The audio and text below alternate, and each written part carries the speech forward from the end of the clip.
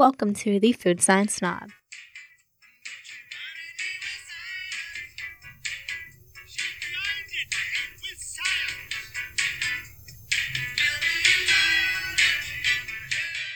Hey guys, and welcome back to another episode of the Food Science Snob.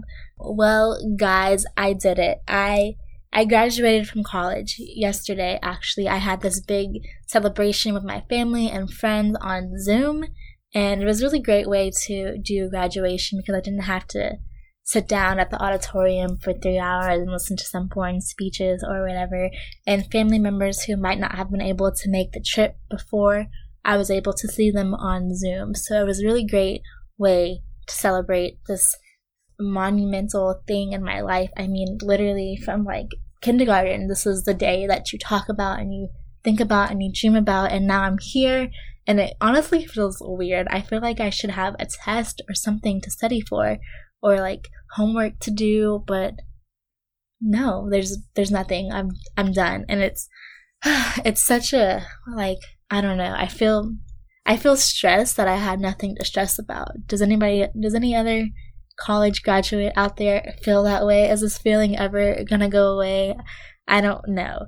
But looking back at yesterday, the thing that really stands out to me is the food. I mean, we had some great barbecue, some ribs, some pulled pork, some really great potatoes, but the cheesecake, oh my gosh. The cheesecake, it was so good. It had chocolate-covered strawberries on top, and then we had apples that were filled with cheesecake and had, like, caramel and chocolate and Snickers on top. It was delicious, y'all. And it got me thinking, like, why do all social events, even virtual ones, include food? Well, the best way that I think I can describe this to you is food is what a good song is to a movie. You know, it sets the tone. It makes it memorable. It's not always the most obvious thing that you see, but it creates the ambience. You know, whether it's catching up with a friend for coffee, relaxing over brunch, indulging in a long lunch, or bonding at barbecue, almost all of these events around food. And they're all events that people participate in quite frequently. But why is this? Well, let's get snobby. Okay, so obviously we eat food because we need to live. It's what gives us the nutrients that we need for our bodies to grow. Yes, but there's also other reasons that we eat. You know, we eat when we're happy, sad, bored, depressed, lonely. That is called emotional eating. Emotional eating is when we turn to food for comfort or stress relief or to reward ourselves. And when we do, we tend to reach for junk food or sweets or other unhealthy foods. I know personally I have this really bad habit of like working out and then I'll go eat a brownie because I worked off the calories that brownie would be, which is something I need to stop, or else I'm never going to see the results I'm looking for in my workouts. But that's for a different episode. Anyways, you know, whether you're sad and you're reaching for that ice cream, or you're feeling down and you order a pizza, or you're just bored and you're eating chips while watching a TV show. These are all things people do, not necessarily to fill a stomach need, but to fill an emotional need. And besides that, people also eat for social needs. You know, whenever you have friends or family over, usually the go-to thing to do is to offer them a food or a snack or a drink at least. I mean, it's basically like engraved into our culture that gathering at a table and uniting as friends and family is an important aspect of life and of celebrations and just something that we do as humans. Because when we celebrate these really big events like graduation, it's with people that we love and trust, or people that we're trying to get to know better. And food is a very powerful element to help bring these people together.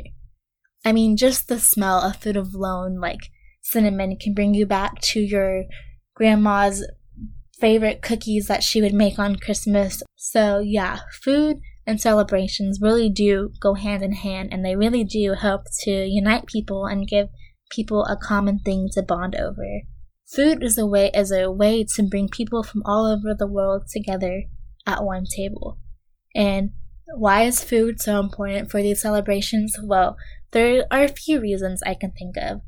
The first one is that usually we save the best tasting food for these events like Christmas, graduation, birthday parties, and we normally wouldn't eat these foods at other times because they might be pretty unhealthy if we did. I know, for example, my family, they make this really good mac and cheese for Thanksgiving. It's got 10 different cheeses, some I can't even pronounce, a whole bunch of butter. It's really not the best for you, but it tastes so good, and something I look forward to every Thanksgiving. Another reason is because as humans, we just naturally like to fellowship with people, and usually, especially nowadays, I feel like more people are not taking their eating seriously. They're just cooking a TV dinner and watching TV, watching Netflix, mindless eating.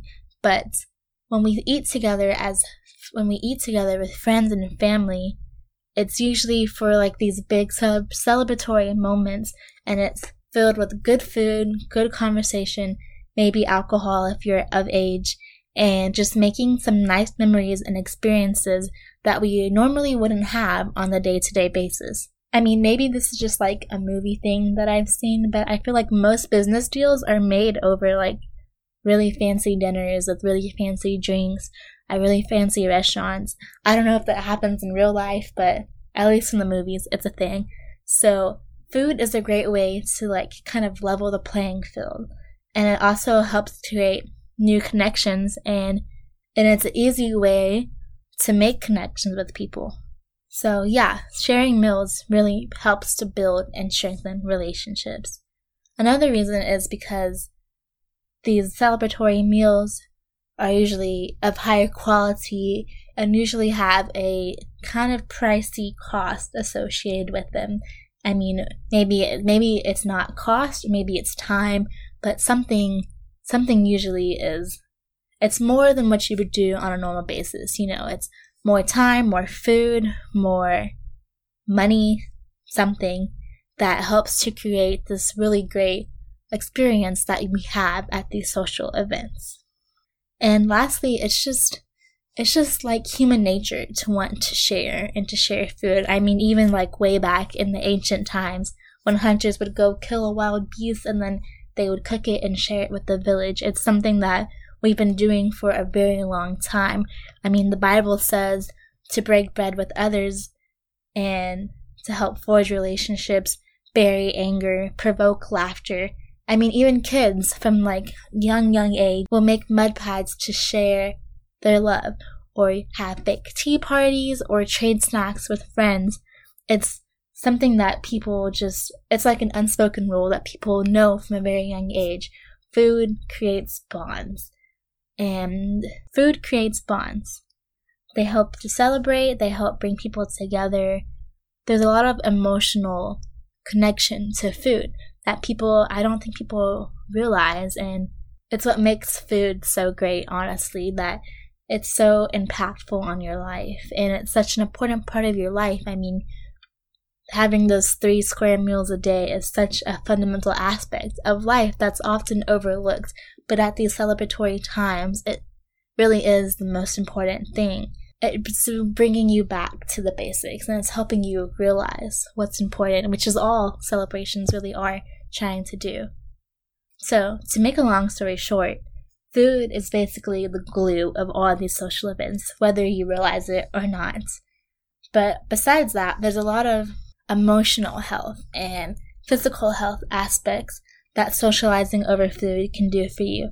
For example, when you're taking the time to talk and eat, you're not eating in a rushed pace or on the go, which helps to improve your digestion of that food. It also instills a sense of relaxation and feeling of content when you're taking time to enjoy your meal.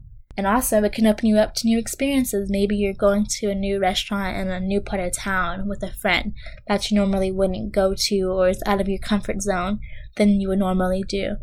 It allows us to bond together over pleasurable events. I know a lot of people think that in order to really bond with someone or to know someone, you have to go through something sad or traumatic with them. But that's not true. You can bond just as well through pleasurable events, through food. And honestly, it gives us something to look forward to. I mean, I know my little sister, she keeps asking Siri when her birthday is or how many days until her birthday because she's looking forward to having that celebratory time of eating cake and ice cream and things that she doesn't eat on a normal day.